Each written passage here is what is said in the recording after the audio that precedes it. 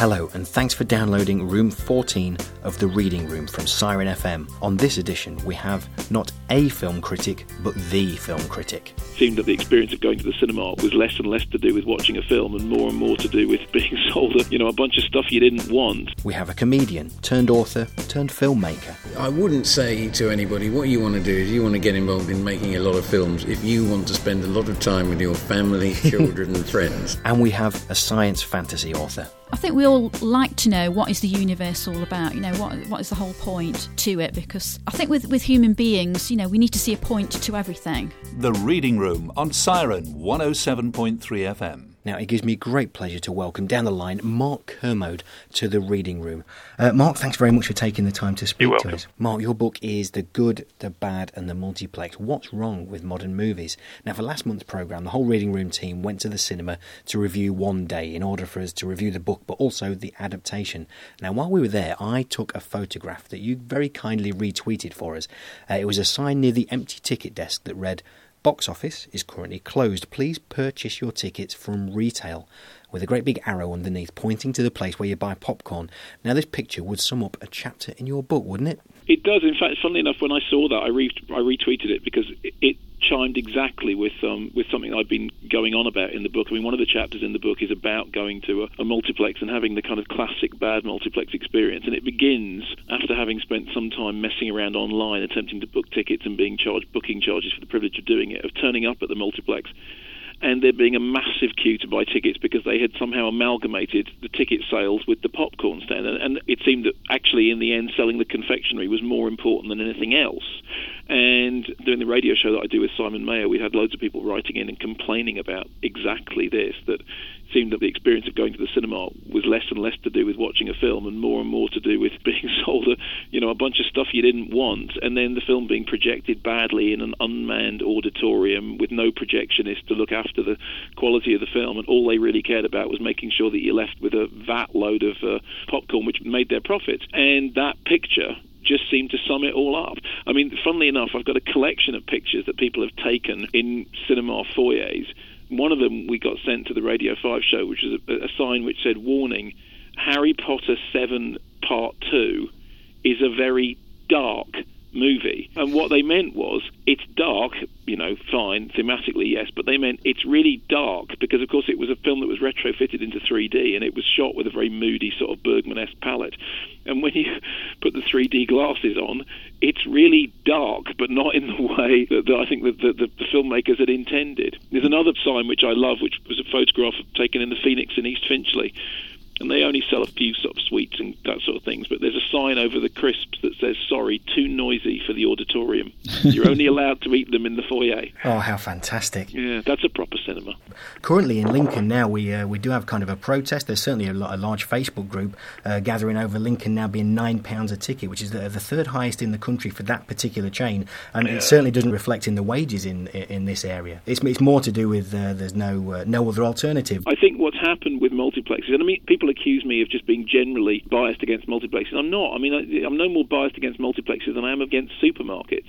There is a time and a place for them, and heaven knows that if the only thing near to you is a supermarket, then you're going to use the supermarket. The problem is, in an ideal world, you'd have the option between, frequenting a supermarket or frequenting your local village store, which was selling homegrown produce, as opposed to prepackaged ready meals with millions of air miles on them. My problem with multiplexes is, if they're the only show in town, then that's a problem. And the other thing is that if you are going to see a movie in a multiplex, you should demand that the movie is shown properly at £9 a ticket. It's not enough to show the film in an unmanned auditorium where people are misbehaving and where the film is projected badly and there's no projectionist there to correct it when it is projected badly. I mean, the idea that you can run a cinema, a multi-screen cinema, without projectionists is as baffling to me as the idea that you could run a garage without mechanics. Yeah. I mean, it just doesn't make any sense. Of course, in the history of cinema, the projectionist was the most important person, because if the projectionist didn't do their job properly, the theatre would burn down. Now, we seem to have come full circle. I mean, yes, safety film pretty much took away the fire hazard element, but the projectionist's art was still seen as the end point of filmmaking. Stanley Kubrick would write letters to the projectionist saying, look, we've spent ages trying to get everything right on Barry Lyndon, and now you're the last piece of the jigsaw. So can I just tell you that this reel is a little darker than that reel, and there's a this at the beginning of that? The projectionist was part of the movie-making process. Suddenly, with the rise of digital projection and the preponderance of multiplexes to the detriment of, more bijou, independent art house cinemas, the idea came about that you don't need projectionists anymore. You just have somebody with a mouse clicking go and let the movie get on with it. Well, that's not cinema. Here's my question. If you go to a building and it doesn't have a projectionist, but it does have a fast food stand, why is that a cinema? That's not a cinema. That's a sweet shop. It's a sweet shop with a video screen. Sorry, that's what it is. Obviously, since you've just brought up I think your favourite cinema is the one at East Finchley. The Phoenix in East Finchley, yeah, formerly the Rex, of course. When I started going to it as a kid, it was the Rex. It's now the Phoenix. Yeah. So, what does that building mean to you? Well, everything. I grew up in there. It's really funny. People say, "Do you remember your old houses? Do you remember the bedroom you lived in? Do you remember that sort of stuff?" I don't really. I remember the Rex. I spent every free moment in that cinema. And I've seen it through umpteen renovations, and I'm very proud I'm now a patron of it, which seems to be, patently absurd to me. My handprint is in the concrete outside it. If you said that to me when I was a kid, I would have just laughed at you. But, what it means to me is it's the place that I saw all the films that were significant when I was in my formative years. That's where I saw The Devils. That's where I saw The Exorcist. That's where I saw the John Waters movies. That's where I saw the George Romeros. That's where I saw the Cronenbergs, the David Lynches. That's where I saw Rocky Horror. And it was the place that I felt was most like home. Yeah, and it seems you're not just doing your part for the Phoenix East Finchley, but actually, if you look at your upcoming book tour, you're going mainly to picture houses. Picture House have got involved in a number of those dates, which has been great. We've worked with them before, and I like them very much. And the idea was to go around and talk about cinema, what people's experiences of cinema is. And as I said, I do stress this. I'm not, despite the way that I get portrayed something, I'm not just some elitist snob. Somebody said to me, your problem is that what you think is that we should all go back to watching black and white silent movies with live musical accompaniment. And actually, a part of me went, well, yeah, actually, because I love black and white silent movies with live musical accompaniment. In fact, I play in a band that provide live musical accompaniment for black and white silent movies. That's what we do. Yeah, the Dodge Brothers, of course. Yeah, the Dodge Brothers, and that's one of the things I love. But that's not everything. Also, this idea that I have something against blockbusters is patently not true. My favourite movie of all time is The Exorcist, which is a blockbuster. It cost millions, it made millions. It was seen by everybody, and it was the biggest film of the year. It was the Titanic of its day. My favourite film of 2 years ago was Terence Davis's Of Time in the City, but my favourite film of last year was Inception. It's a $200 million Hollywood blockbuster that just happens to be really good. There have always been bad blockbusters, but recently it kind of got to the point that there was a rule, which was you can only make bad blockbusters. You can't make intelligent blockbusters because you'll lose money. It's just not true. You look at Inception and go, okay, fine, so that puts paid to that once and for all. Being intelligent will not lose you money. So if you can make money, whether your film is stupid or intelligent, why not make it intelligent? People aren't stupid. It's just that Hollywood bosses think they are. In the end, you vote with your feet. But I think we all got used to a level of, institutionalized corporate dreadfulness that we just kind of all took for granted. We'd all be sitting there watching, Pirates of the Caribbean 3, thinking this is awful, but then thinking, but this is what cinema looks like, right? Why should I complain? I take your point. Certainly on the Pirates of the Caribbean, I came out of that feeling very confused and thinking, well, I should have liked that, shouldn't I? We just all started to think, is it me? Is it me? Surely that's what blockbuster entertainment looks like. As I say in the book, I was guilty of the most atrocious act of humbug when Pearl Harbor came out, and I said, well, it's not that bad. What was I talking about? But I had convinced myself that, well, this is what blockbusters look like. It's not that bad. Of course it is that bad. It's terrible. You're listening to The Reading Room on Siren 107.3 FM. Offset. Cancel the milk. Set the alarm. Tell the good neighbours I've come to no harm. I'm off on my travels a gap year or so, and where I will end up, heaven may know. As a leaf blown in Freetown past a mossy round stone, I plan to be wayward, so where will become home? I'll talk to the natives, fit in where I can, take on board their suggestions as part of my plan. When the spirit is restless, and there's chaff but no wheat, then I pick up my rucksack and toughen the feet. The call of the highway, the lure of the dale, with the wind in my face, I am forced to prevail. It's a dangerous lust, this wandering about. but to stand on a mountain whose beauty you shout. It's a short life, that's certain, so no putting it by. There's worlds out there waiting, so do it, don't just try. That's Offset by John Welsh, and we're going to have more of his travel poems over the next few programmes. Later in the programme, with our interview with Tony Hawks, we're going to discuss the way he's released his film version of Round Island with a fridge onto the internet.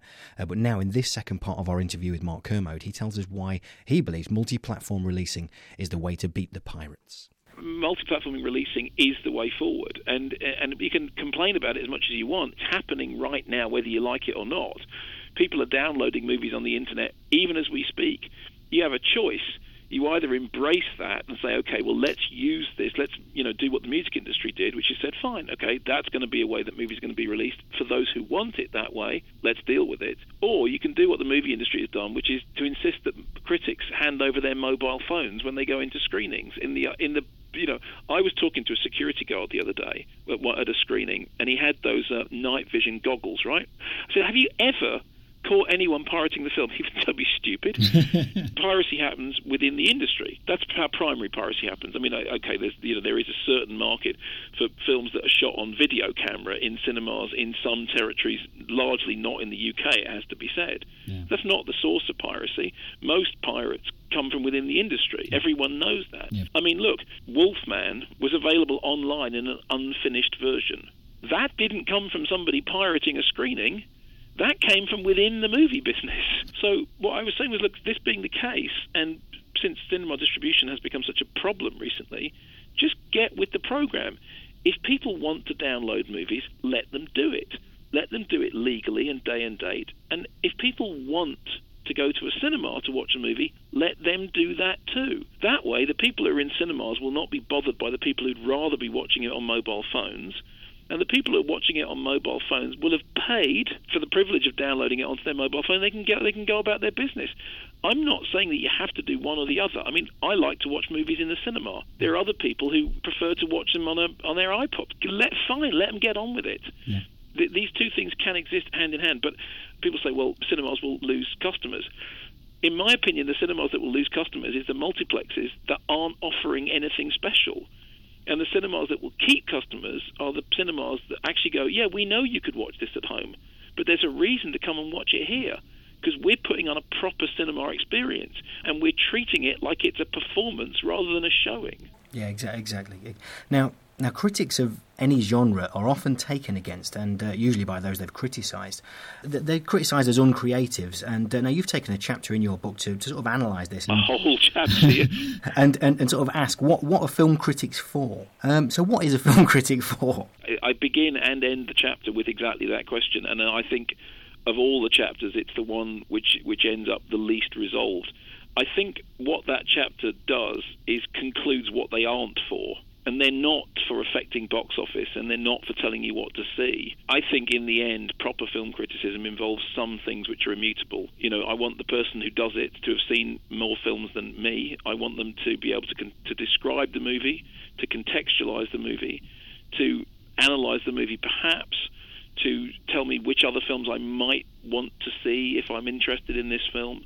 And if you're lucky to do it, with a song, dance, and a bit with a dog, and and make it funny. I think I come up with 7 rules. A critic like Kim Newman hits all of those, and I on a good day will hit 5 of them, but more often than not 2 or 3. But at least I know what I'm aspiring toward. But in the end, the point of criticism is criticism. It is what it is. It's an honest reaction to a film that should be informed and intelligent and erudite, and should be entertaining to read. I mean, when I grew up, I read film critics partly, because I liked reading film criticism, and partly because I wanted to know what other films I should be looking for, and partly because I just wanted somebody to say, this is a remake of this other film, and this other film is available, you might want to go see that instead, So I think that that's what film criticism is for. But beyond that, it is criticism. That is, I don't mean criticism as it criticises things, I mean criticism in the proper sense of the word. It's a response to, me telling you that Pan's Labyrinth is the best film of the year is criticism. That's what I think. That's my honest critical response. Nobody else may share it, but that is what I think. I don't think you were too far off the mark there. Well, good. But you've been known to reconsider films, haven't you? Like, I can think of two, for example, either Blue Velvet, and recently you've gone back to see The Big Lebowski as well. Yeah, I did. Although, funnily enough, with Big Lebowski, I was being asked to do that, over and over and over again. People in the blog kept saying, go see it again, go see it again. I think what they thought was that I'd have the kind of poor line conversion that I had the second time I saw Blue Velvet. In fact, I saw Big Lebowski again, and my response was, well, it's kind of the same way I felt about it the first time. I'm not a huge fan of that film. I do think it's baggy and ill-disciplined, and it's like the Blues Brothers. It involves an awful lot of goodwill. But I did go back and watch it again and give it a second go. And in that particular case, I thought, well, I still pretty much stand what I said about the first time. I just enjoyed it more the second time, that was all. One of your favourite phrases I've noticed is that there are things in it, and I think a lot of the time there are things in it. Even in an awful film, you can pick up on you can still pick out parts in it that you can see perhaps where they were coming from or where they were going, and see perhaps the good intent there. Nobody's ever said that before, but you're quite right. I do use that phrase, there are things in it, and when you say it like that, it sounds like the stupidest thing anyone ever said, but you're right. Yeah, there are things in it. I see. Now, we like to look at the writing process a little here on the Reading Room. Now, you've been writing articles and things like that for a long time. What's the difference in that kind of thing, and then going the long haul on a book like this? Oddly, for me, I started the other way round. I did a PhD at Manchester University about modern horror fiction, and a PhD is basically a 90,000-word essay. So that was the first, long-form thing I ever wrote, and it has occurred to me, I've written 2 books now, and they're both 90,000 words long, which is the same length as the PhD. In the end, the rules are basically the same. It's to do with structure and discipline. On pretty much the first page, you use the word listen, and you use it in a very exclamative way. It gives you the voice that we hear on Radio 5 Live, I think. Well, that's kind. I'll tell you where I stole that from. I stole that from Kurt Vonnegut. Kurt Vonnegut, in Breakfast of Champions, and indeed in many other books that he wrote, uses that device, that saying, listen. And I love Vonnegut. When I was growing up, the people that I read, apart from The Great Gatsby and Fitzgerald, who I just always thought was, that when Hunter Thompson, when he couldn't write, he would sit down and transcribe The Great Gatsby. That's what he would do. That's how he'd practice writing. He'd just transcribe Fitzgerald. What I did was I just stole a trope from Kurt Vonnegut, which the trope of saying listen. And actually, the funny thing is, I do it in speech now, but I do it because I grew up reading Breakfast of Champions and Kurt Vonnegut. And The Good, the Bad and the Multiplex, What's Wrong with Modern Movies, is available now and published by Random House. The Reading Room's 101 books to read before you die. Hello, this is Karen Maitland. I'm the author of The Gallows Curse, and the book I would like to recommend is The Power and the Glory by Graham Greene. The Power and the Glory, to me, is one of the most amazing books ever written, where the hero, or rather the anti-hero, is the most unattractive character you can possibly imagine. He's a drunken priest who has bad breath, ulcers, and is a bit of a lech. And to have constructed an entire book around somebody like that and make it so captivating, so moving, and so tear-jerking, I think is absolutely amazing. The description of Mexico, where this book is set, is incredible. You really feel that you're there, even if you've never been there. And I think the most amazing thing about this book is that it covers a period of history which we know very little about, when the priests were so badly persecuted in Mexico, and I think it's just one of the most powerful books ever written. Now, as plans are made for next year's Lincoln Book Festival and our involvement in it, we've got a short story now from one of the stars of the Reading Room Live from this year. Time to put your feet up and have a biscuit and a brew as Louis Malloy reads Dillinger. Polly laughed and clasped her hands every time she came to the end of one of her bland anecdotes. Anna Companus didn't laugh, but she knew that Polly was too far gone in love with the man to care about the truth of his violent life. Polly could get what she deserved, and Anna Companus would get what she deserved, a judicial pardon allowing her to tear up the deportation papers. John ate 2 ice creams, said Polly, and here came that tinkly laugh again. I could hardly finish mine. It was a sundae with so much of this fudge sauce, which was delicious, but my goodness.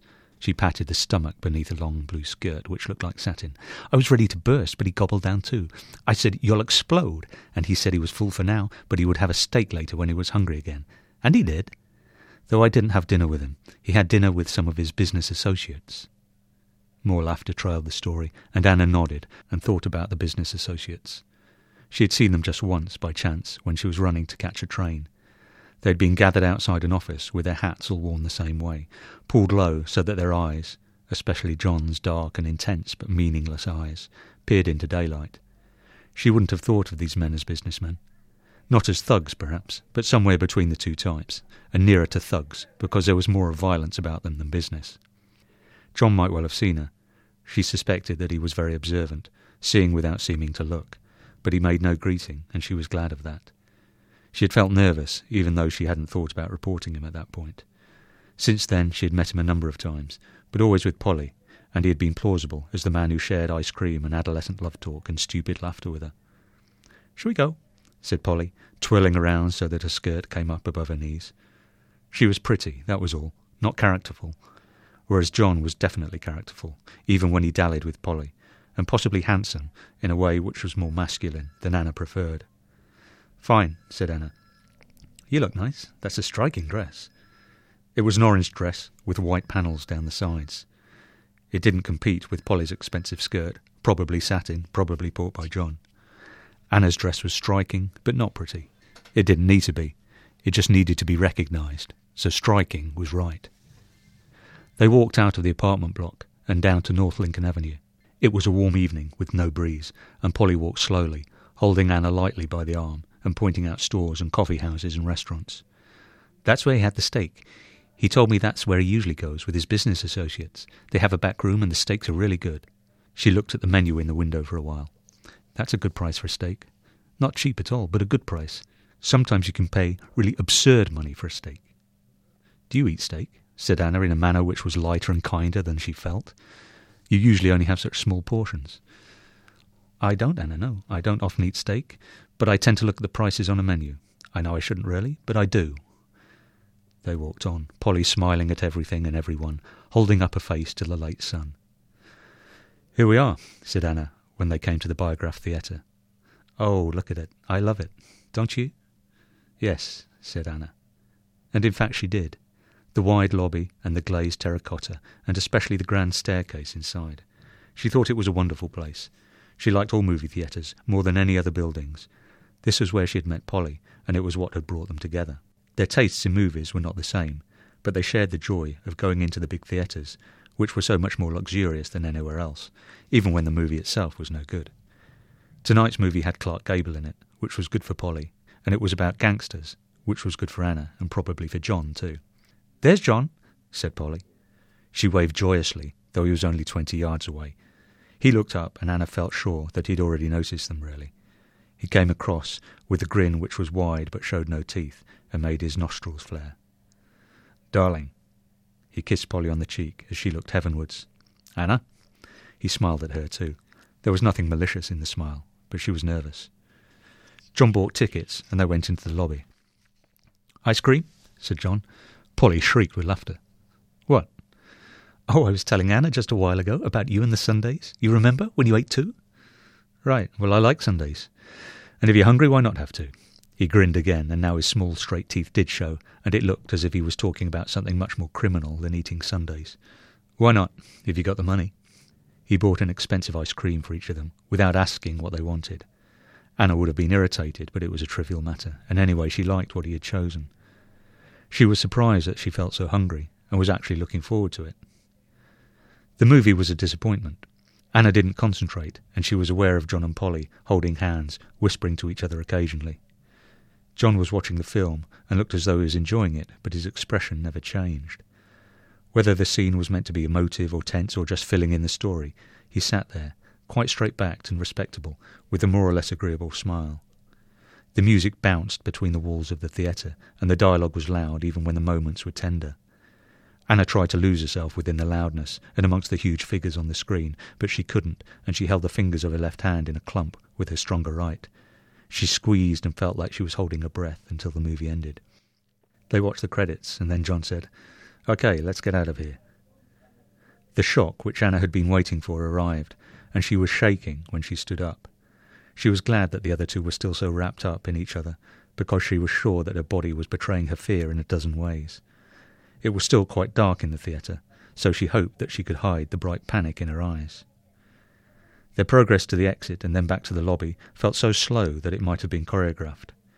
John walking in his confident but oddly graceful way, as much like a dancer as a boxer, Polly holding his arm so tightly that she was nearly hanging off of him. They went out of the theatre, and Anna smoothed down her orange dress.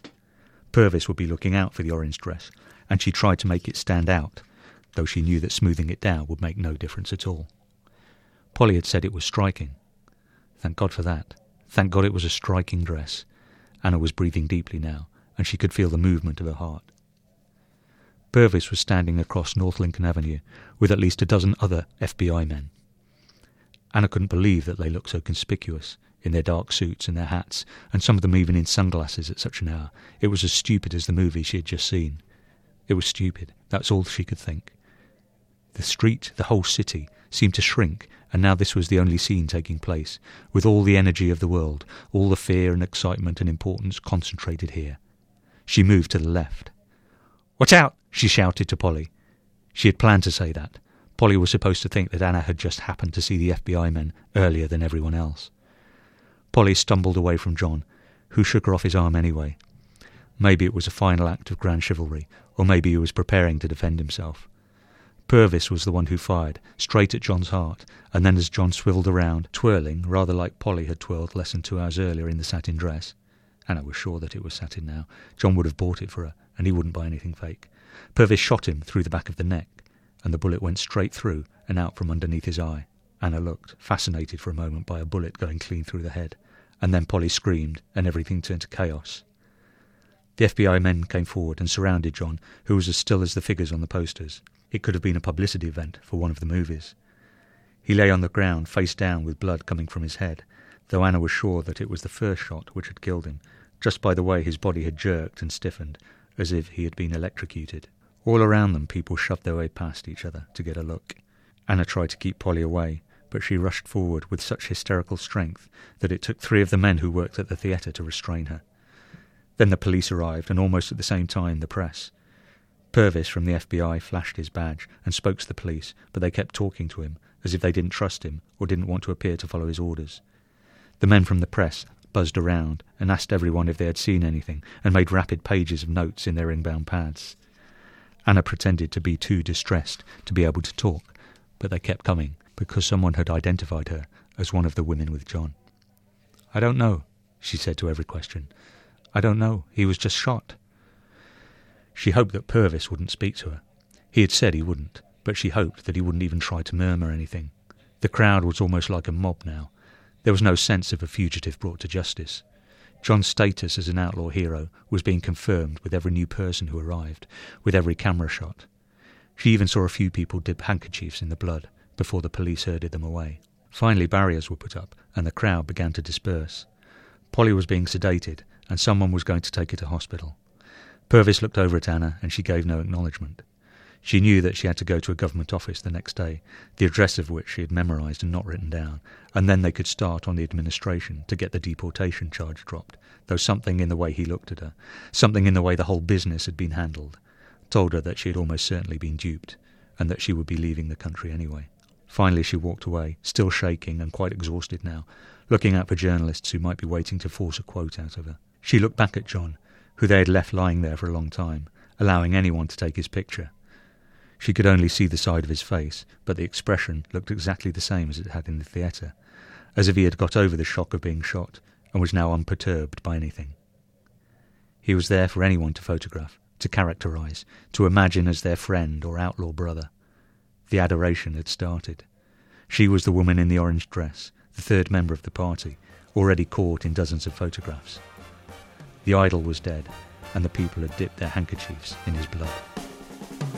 She gets too hungry for dinner at 8. I'm starving. She loves the theater, but she never comes late. I never bother with people that I hate. That's why this chick is a tramp. You're listening to The Reading Room on Siren 107.3 FM. Now it's time for the Reading Room book group to gather and share our collective wisdom, whether you want it or not. On last month's programme, Room 13, we were lucky enough to interview the author Abigail Tarttelin about her debut novel Flick, and her publishers, the brilliantly named Beautiful Books, provided us with some review copies. Now, as ever, the wonderful Jill Hart is here to add some intellect to my meandering. Good morning, Jill. Good morning, Paul. Okay, and Johnny's read this one too, but his microphone's down today. Now, Johnny, I just want a nod from the other side of the desk. Have you read One Day yet? No, shaking his head. Still not read One Day. I'm going to force my copy through his letterbox this week. But before we start, here's an extract from Flick, read by the author. Space-time continuum walk back to school. In the way that only happens when you're in school and repeating the same monotonous routine every day, time runs away from me. It is difficult to understand how one day can seem so ridiculously slow, but months seem to pass where very little worth mentioning occurs. I'm sure in part it is due in this case to being young and in love, or whatever you'd care to call it, because when you're young the details matter so much, and this creates a paradox. On the one hand, as you're watching for every detail, you are very much in the moment. Time seems to go out the window, and all you are left with after the affair is a rosy glow of something sweet, innocent and faintly remembered, a glow in which you happily bask. On the other hand, the tiniest moments can hurt like a knife, like seeing her hold someone else's gaze or break from your own, and become so important, burned on your retina, that it can become unbearable. Hence the pot, because we're also tortured. Sob. On a more general note, however, this seemingly simultaneous speeding up and slowing down of time appears often to come hand in hand with being in school. My hypothesis, since I know you're so interested, is that in an education system largely based on exam results, there ends up being little to do for the rest of the year. This is also given that if you're smart or have a good teacher, you tend to pass the exams, and if you're not and you don't, you're fudged. Thus, they pack the less important 11 months with pointless coursework that basically offers no sense of fulfilment. As we all know, most of the tasks were set at utter crap, would never happen in the real world, and are geared solely towards proving yourself to an instructor and a certain system of grading, and definitively not towards proving to the individual his or her own worth, intelligence or ability. This, my friends, is why every year 11, though in particular the more able, just after receiving their results become puzzled and bewildered over one question. Why is it that during the GCSEs everything is a struggle and you're up till 4 a.m. every night doing the work? I speak here for the people that actually do it. I'll not shy away from the fact that although I am generally up till 4 a.m, I tend to be mostly pleasuring myself and or watching 2 pints of lager and a packet of crisps. Then, in the exams, which you didn't revise for, you sat there worried you're missing the point because the supposedly hard questions seem very ABC level. Then on results day, you get way better grades than you thought you were going to get. Well, hold on to that curve you're graded on, because I'm about to give you the holy grail of answers to this mother of questions. It is because, drumroll please, the level of knowledge and intelligence needed to pass a GCSE is very little. But the amount of work is mind-shatteringly overwhelming. And so, when people do not pass a GCSE, it's not because they're very thick, because they would have to be very, very thick to not realise that repeating the very simple textbook answer to all the very simple textbook questions asked will get you full marks, but it is because they have not put in the hours to complete all the work. The work is incomplete more often than it's crap, and when it is crap, it's because it took very little time. And thus, whether it is laziness, a misunderstanding of this most basic principle of the curriculum, or whether you are just that little bit too stoned to find what you're reading or what you wrote coherent, the work piles up, you find yourself being chased down corridors by ancient cross-eyed women. Ms. White, who the fudge do you think you're looking at? Spitting on the cardigans with rage because you haven't handed in a piece of work they knew you weren't going to do. They threaten you with suspension because there are only 5 lunchtime detention slots in the week and you've racked up 16, and then you find yourself doing more work than you planned on doing, you're working the man-hours, your hands are tied, and suddenly 2 weeks of your life are dead and buried and you'll never get your misspent youth back again. GCSE students, here is my advice. Do the coursework, but don't do anything else. When exam time cometh, ask for a copy of the curriculum and revise from that, except for in English, where you will need either to be naturally smart or to make notes. It will make little difference to your life in the long run. If you want to do anything academic, you will need a good degree. So work out which course you want to do, get enough to get onto it, and then put in the work. Or choose one of the many different paths they never tell you about in school. I'm serious. You will never be 16 again. Throw caution to the wind, cast off the mainsail, do/kiss the girls/boys you always wanted to do/kiss but never did. You know who I mean. And I hope you heed that sincerely meant advice. So, Jill, did you learn any new words? I don't think so. I don't think I'm really the intended audience for this book, am I? So, yeah. Okay, well, let's start where we normally start with this and look at the cover. Now, I think this cover, as I said in the interview last month, is just absolutely fantastic. It reminds me, and this won't be a reference for you, Jill, but it reminds me of New Order's album covers throughout the 80s, where it was just, you would recognise it and go straight to a shelf. I think it's very well jacketed. It looks good, and she's obviously aiming for a teenage market and something that'll look different. Yeah. It looks different. The font inside is very different as well. Yeah, it is. It is actually. It's in you're not a font expert. I'm not a font expert, but it's a different one and a slightly more less formal appearance of font than you would normally get. Yeah. Now then, let's have a look at the inside and the style of it. Now, the style of the chapters are very short and achievable, and for my mind, very, very page-turning. What do you think? Yes. I mean, she's obviously aiming at a teenage market. I think perhaps a teenage boy market, and is trying to make it very accessible in that way. I thought it was... once I got going in it, I turned the pages quite readily, aware all the time that it wasn't being written for me. But I found it was okay. I thought it was a good read. I don't think it was high literature, but it's not bad. It did the job. No, I mean, my point would be is that it doesn't have to be, and certainly to appeal to certain parts of my mind that are still not too far away from the teenagers. We're turning up and playing Nirvana on the radio, so my mind is still wanting to be a teenage boy mind. So there were certain sparks in this for me that just really clicked it off and said, actually, she got it spot on about what it's like to be a teenage boy. I get the impression that she's trying to be quite edgy and to make him quite an edgy character and to make people really engage with him. And from my point of view, I kept thinking, oh, bless him, but I think that possibly isn't quite what she intended. Your mothering instincts coming out there, Jill. Well, maybe not that, but again, the fact that she's using swear words and rough language all the way through, once you've got used to that, like you've got slightly used to the different font, you don't read them. The swear words aren't used to swear with. They are used as a general register of language. So once you've got used to that doesn't really impinge on the reading experience, I don't think. Yeah, but that's the life I recognise, and that's what I found very refreshing about it. It's just people spoke the way that kids here on the street, and when I'm with my kids, I tut at those kids that are speaking like that. But that I've not been known to speak like that myself. Okay, well, let's look at the main character, Flick. I mean, did you find him likeable? I think so. I think he's written to be likeable. Yeah, he is a joker. He's a jester. He's popular. He's 15 and world-weary, which I think most people at 15 are. But alongside the fact that he's getting involved in an underculture, in a drug culture, in all these sort of things, he's got a family relationship that's strong. He's got a father that's a bit dodgy, but he's got a brother that is carefully written in, I feel, to balance out that and give him some family stability. He loves his mum. Yeah, I thought he was likeable, and I thought he was quite a sad character, really, as well. Sad in what way? In the fact that he is very much trapped in the world that he is finding himself. He's obviously got the intelligence to know that there could be a better life than this, and he's also got the intelligence to know that he's not going to get it. Yeah, sure. I mean, the intelligence factor. Do you know what? If I would put one flaw on this, and think something that stuck out for me a few times when I was reading it, just at the fact I felt it was written. He was written too intelligent. There was there's not as much naivety as I know I felt. But then, I don't know. Yes. You're looking at me now. Yeah, I'm just thinking about that.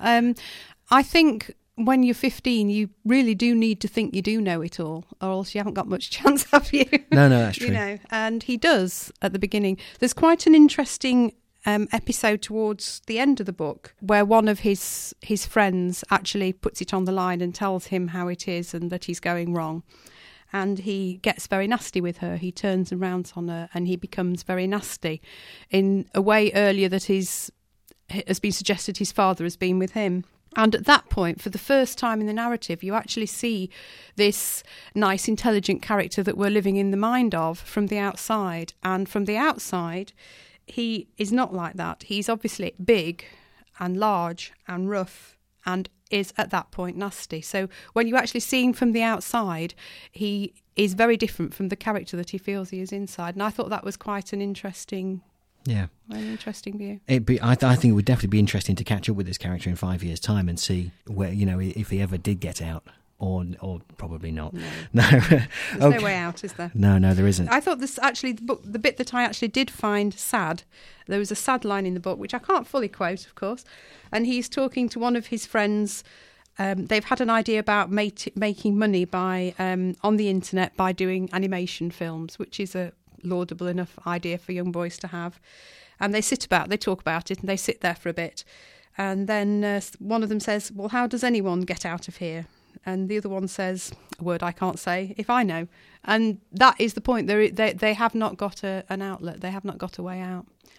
And the reason they haven't got a way out is a good thing. What they've got within this network of poverty and poor aspiration is they've got support and community. And that's what holds them together, is their support, their communities, their families. But the very things that are holding them together are the very things that are stopping them progressing, which I thought was quite sad. Yeah. And we'll kick off this second part with an email in from our regular reviewer, Kathy. Thanks, Kathy.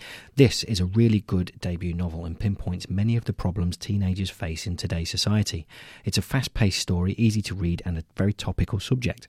Though I initially found the constant swearing an obstacle, I was soon drawn into the story. I found myself willing Flick, the main character, to take a step away from the pitfalls of his environment and caring about what happened to him as he was drawn into the drugs and drinking culture that was prevalent in his peer group.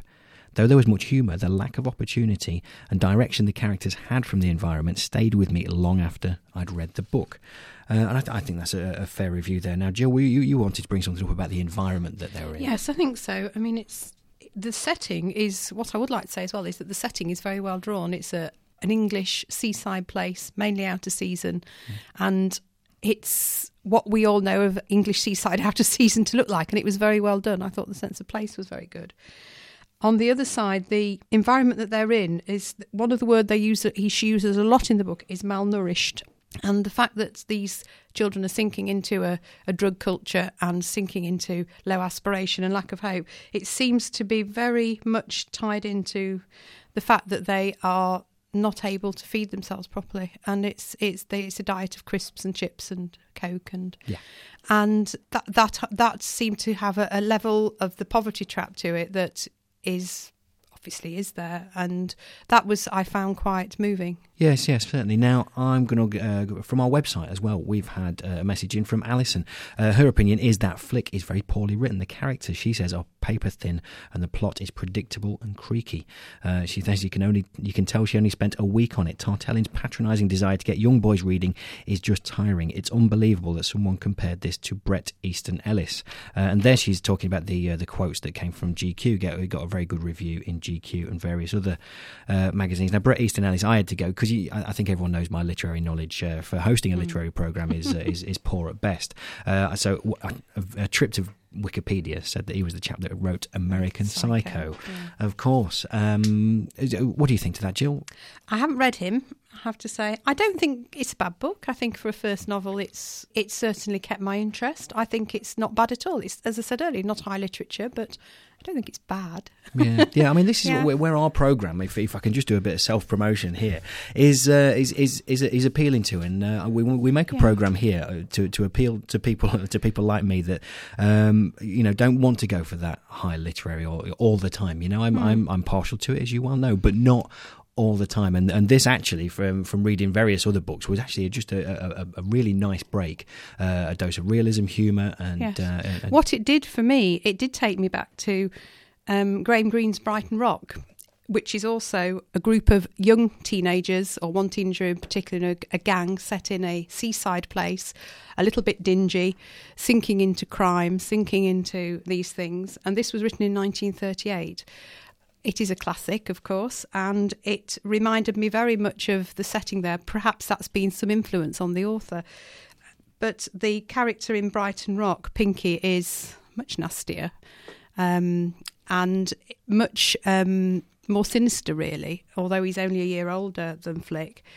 But it did actually make me pick that up and read it again, and I think something that inspires you to that links you into something else is good. I think it's a good link, and I think something that would inspire that can't be that bad, actually. Yeah, exactly. I mean, would you say, let's talk about the high literature, pick up on that point. Would you say that book you've got there, Graham Greene, Brighton Rock, is high literature? It's certainly a literary classic. I think sometimes they do it in school. It's probably the best known of the Graham Greene novels, and it's the one that's, I believe, has been filmed probably more than once.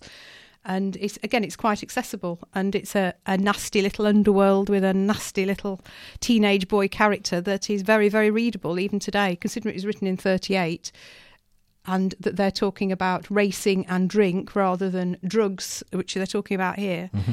Perhaps teenagers and teenage boys in the world haven't changed all that much in that time. No, that's certainly my opinion. Okay, so let's do a quick round the table of flick. Are we going to say yes or no? Yes. Yes? Yes. That's a muted yes, but it's definitely a yes. No, it is, yes. Okay, Johnny, just I want a nod or a shake of the head over there. He's got a thumbs up. We've got a thumbs up. And I'm definitely going to recommend it as well. Yeah. I really enjoyed it. Read it in a very short space of time, which for me is always good. And actually, looking over at Brighton Rock, that looks like a short book as well. So that makes my my list, which is it's always on my first. I don't know why. Don't look at me like that. Never mind the quality, feel the width, as they used to say on TV many years ago. Okay, now Jill, just very quickly, what else are you reading at the moment? I've been reading a lot of biography recently, and thinking about children's writing. I've been reading a biography of Roald Dahl by Donald Sturrock, which was marvellous, which was brilliant, and is going to lead me back into all the wonderful things like Matilda. I think I need to pick them all up and read them again. Jolly good. Now, well, again, never a bad thing. I've just put down Chris Evans's autobiography, which, again, not high literature, but I picked it up in one of those bookshops where you can get, sort of... I wouldn't say knocked off books because that'd be, but remaindered. That's the one. Is the word? Oh, that's a professional term. Well done, Jill.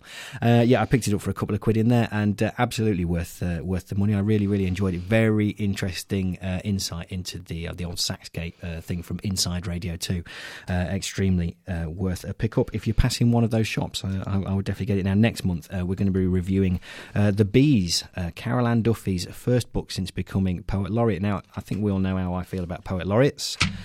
So I'm really looking forward to reading this and see if it represents me in this country today or not, or even if that's the aim of it. I'm not exactly sure.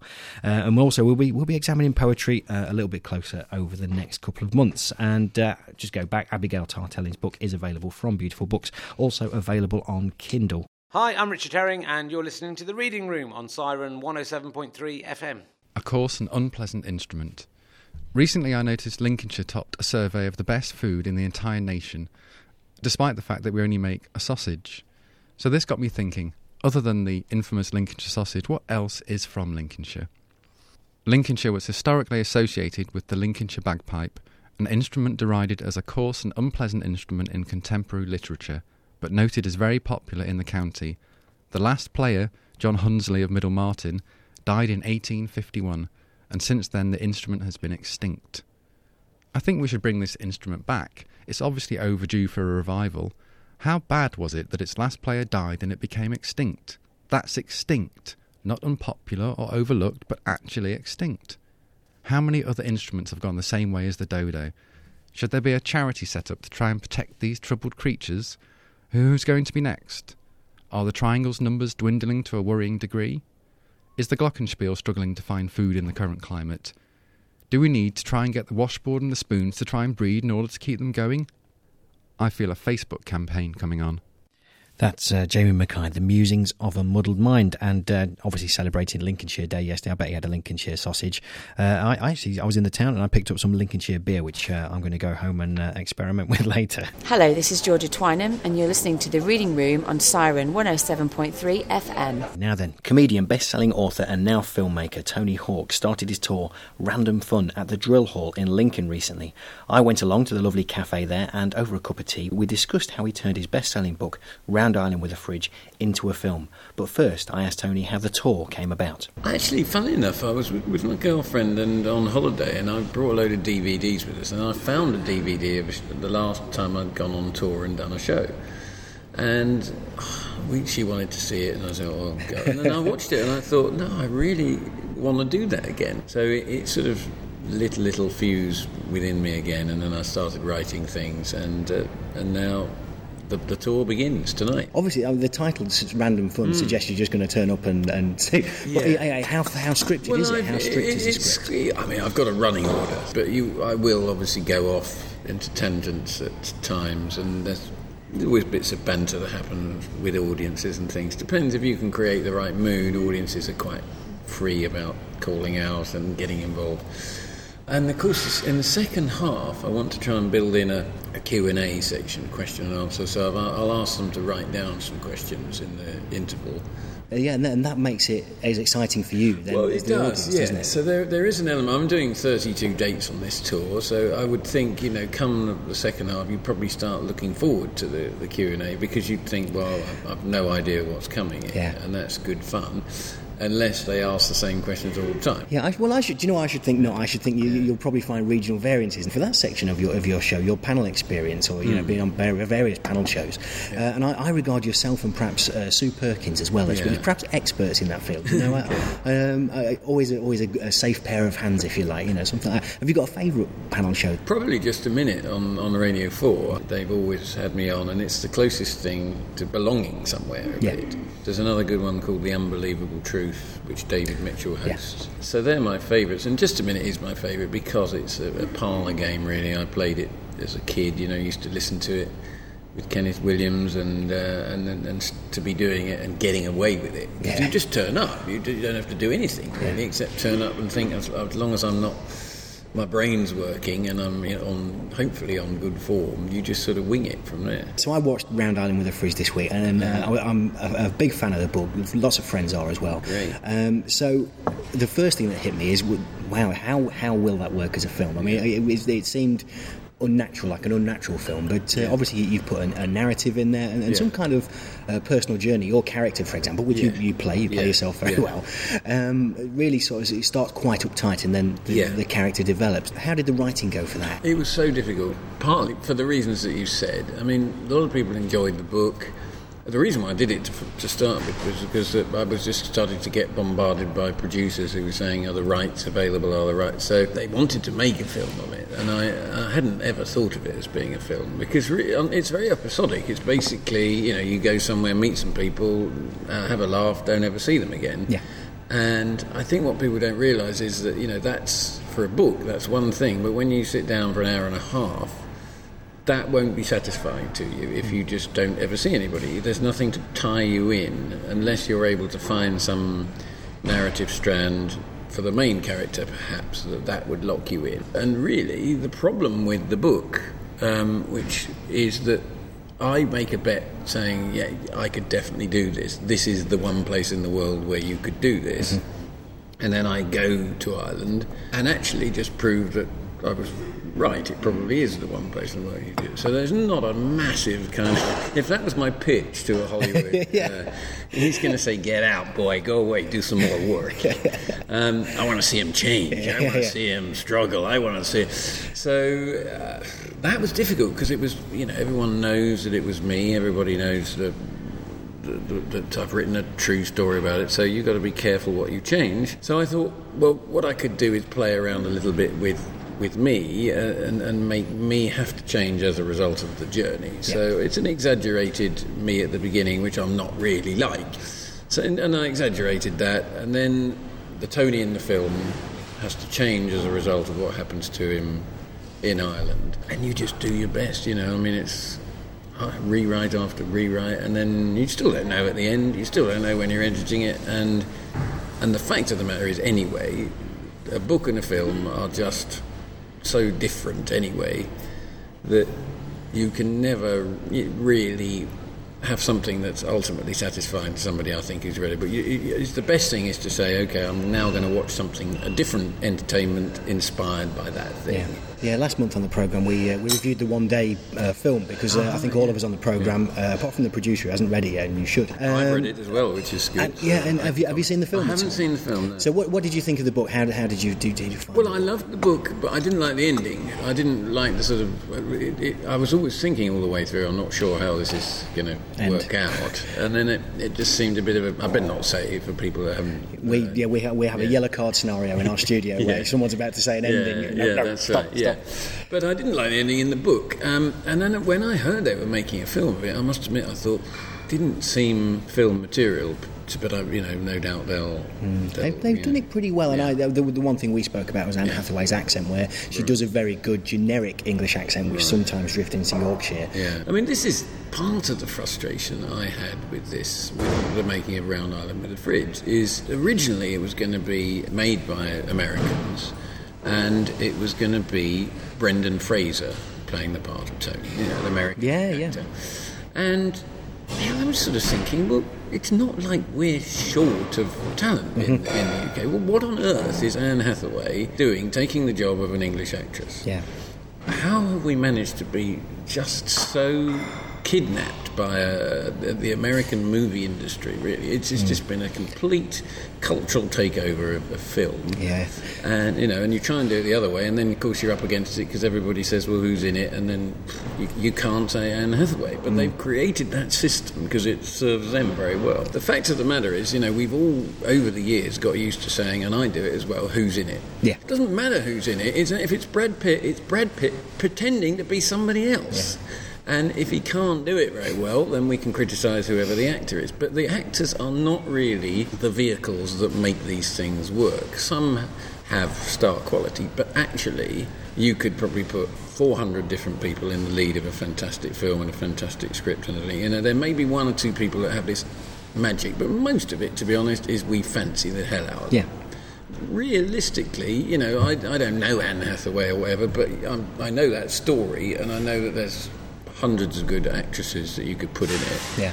It'll stand and fall on how well it's put together, how well it's shot, how well it's edited, really. Does it tell a good story? And unfortunately, we're in this star system where they know if they create stars and they can get stars in them, they can make their money back even if they make a pile of old rubbish. Yeah. Right. You're streaming Round Island with the Fridge at the minute, and then asking for a donation. Well, I must admit, it's come about as a result of sitting down with people and having to learn how this business works. And I'm in an unusual position of having sort of gone to people to make this film, friends of mine really, or people I know, and said, look, will you stick some money in? And they all did, and we haven't been making any back. So I sat down with somebody in the business who knows it very well on the inside, a sales agent, and he said, look, I'll be honest with you, most filmmakers, the actual makers of the film, the actual people that put the money in, if you have a film that makes £1 million in the UK box office, they're not really going to see any of that. It's all going to get lost elsewhere.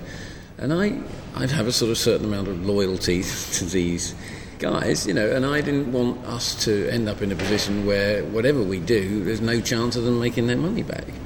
So by streaming it and doing this, the thinking is, well, look, we've got a worldwide market. So the book has done well in Holland, Germany, various other places.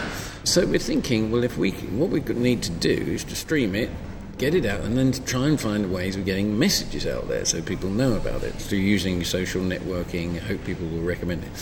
So we're about a week old with doing this now, since we've launched, and it's actually quite promising. There's quite a lot of people donating quite generously in some cases, and the DVD sales are going up as well. So we're giving it a go and see what happens. Take it from there, but obviously you've got Playing the Moldovans at Tennis, which is now in post-production, is that right? I've actually funded that film myself like a complete idiot. My accountant said, what are you doing? And I said, well, I'm not worried about my pension, this will be... So as soon as I can recoup what I've spent on it, all the money from there will then go to this care centre that I've started. That features in the film anyway, and I do think people will be quite generous when they see that, because the story tells that story, and if you touch people, then so maybe I'm a bit naive, but I'm kind of optimistic that we could do okay on that if we get that one right. Exactly.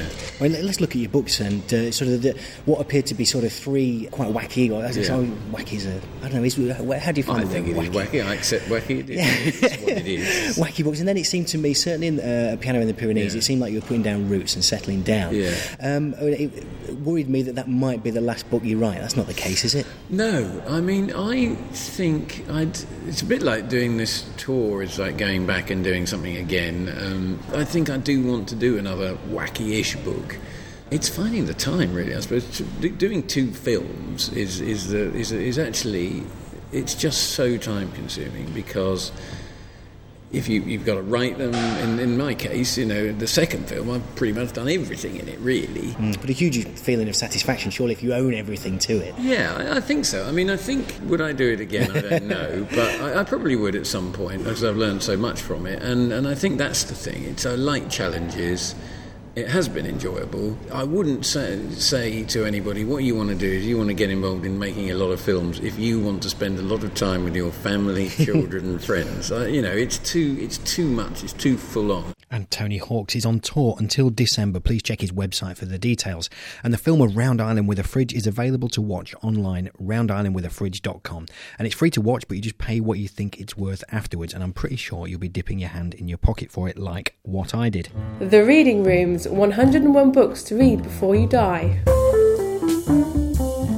And now it's time for the poet Brendan Cleary to recommend a book to add to our ever-growing list of must-read books. Book of selected poems by the poet Charles Simic.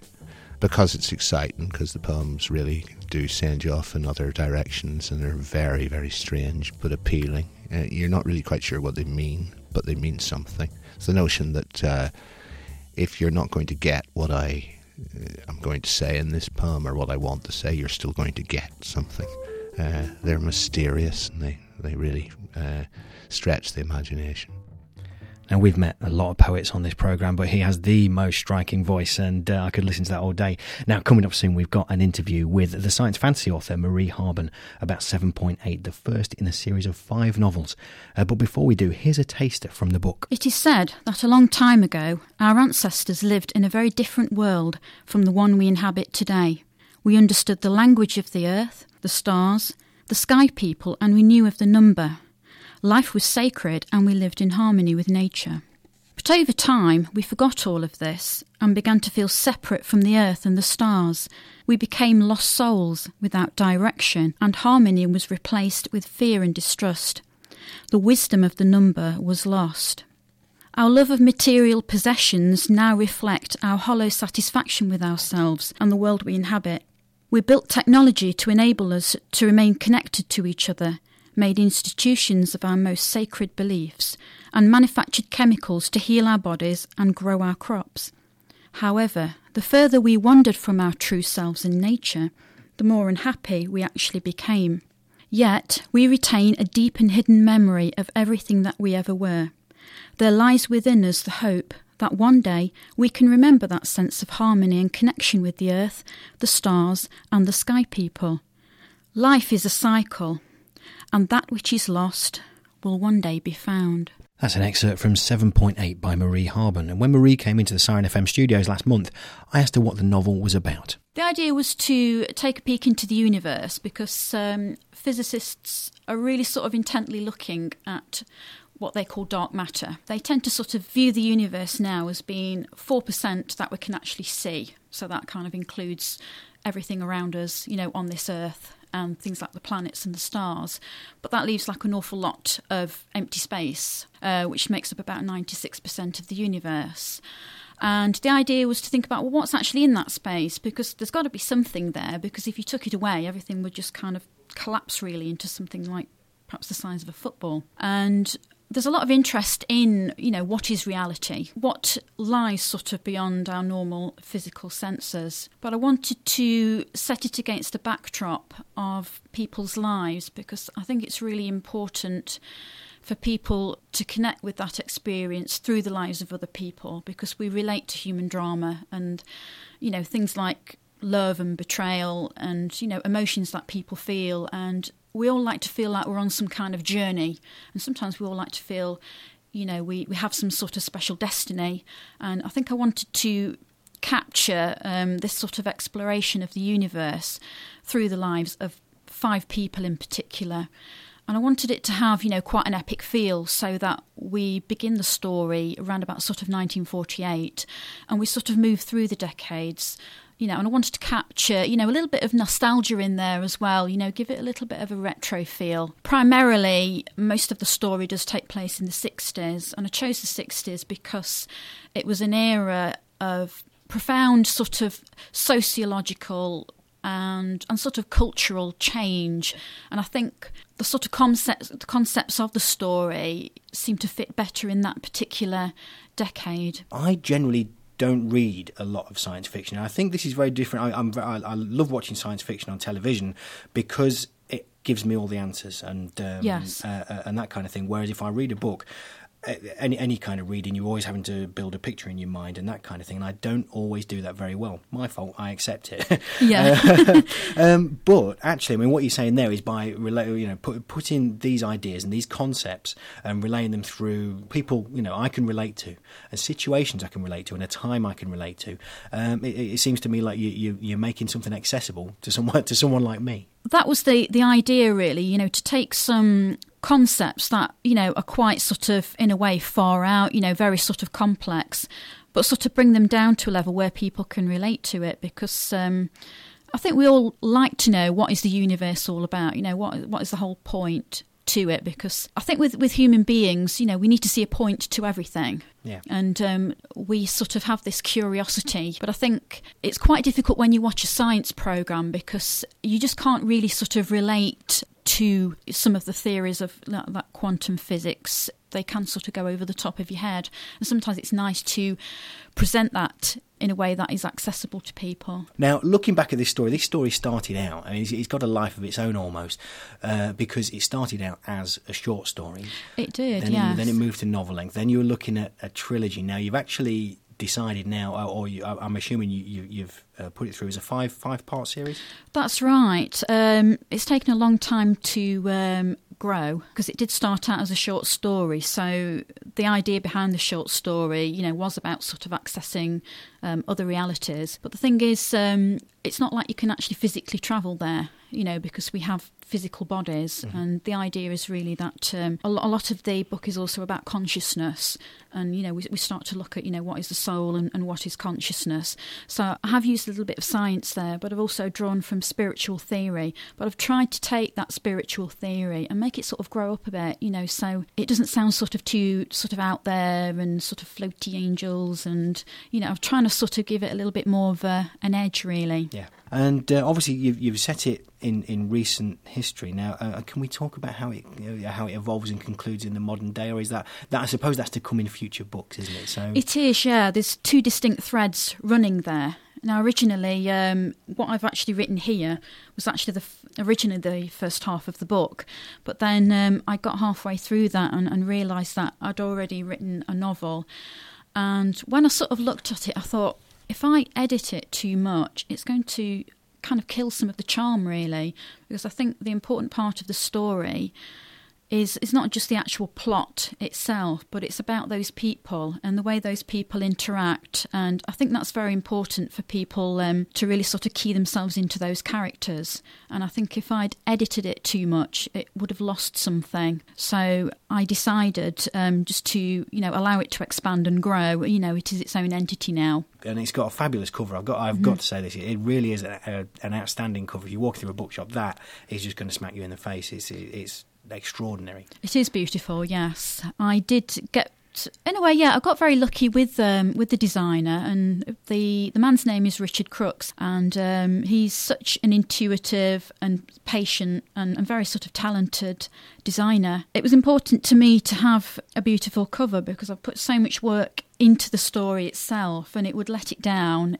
if there was something, quite bland on the front of it. Absolutely. I must ask, the phrasing of 7.8 is written out as in it spells out 7.8 rather than the numbers 7.8. Yeah, I think it just has more impact, and I think it conveys a sense of that number being important, and the number does mean slightly different things as you sort of move through the series, but it will tie a lot of things together. And the idea, is basically that it is a number that connects everything, and it is a number of great importance. Okay, so 7.8 by Marie Harbon.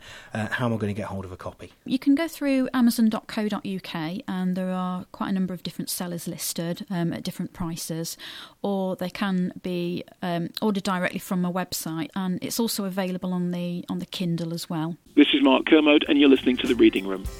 Thanks for listening to The Reading Room from Siren FM. We'll be back with the live radio show on the 6th of November from 10 a.m, with a podcast available from the 8th, where we'll be reviewing The Bees by Carol Ann Duffy, plus our regular interviews, poetry and stories. And if you haven't already, then please vote for us in the European Podcast Awards. Otherwise, John Humphreys will win. And no one wants that, not even John Humphreys.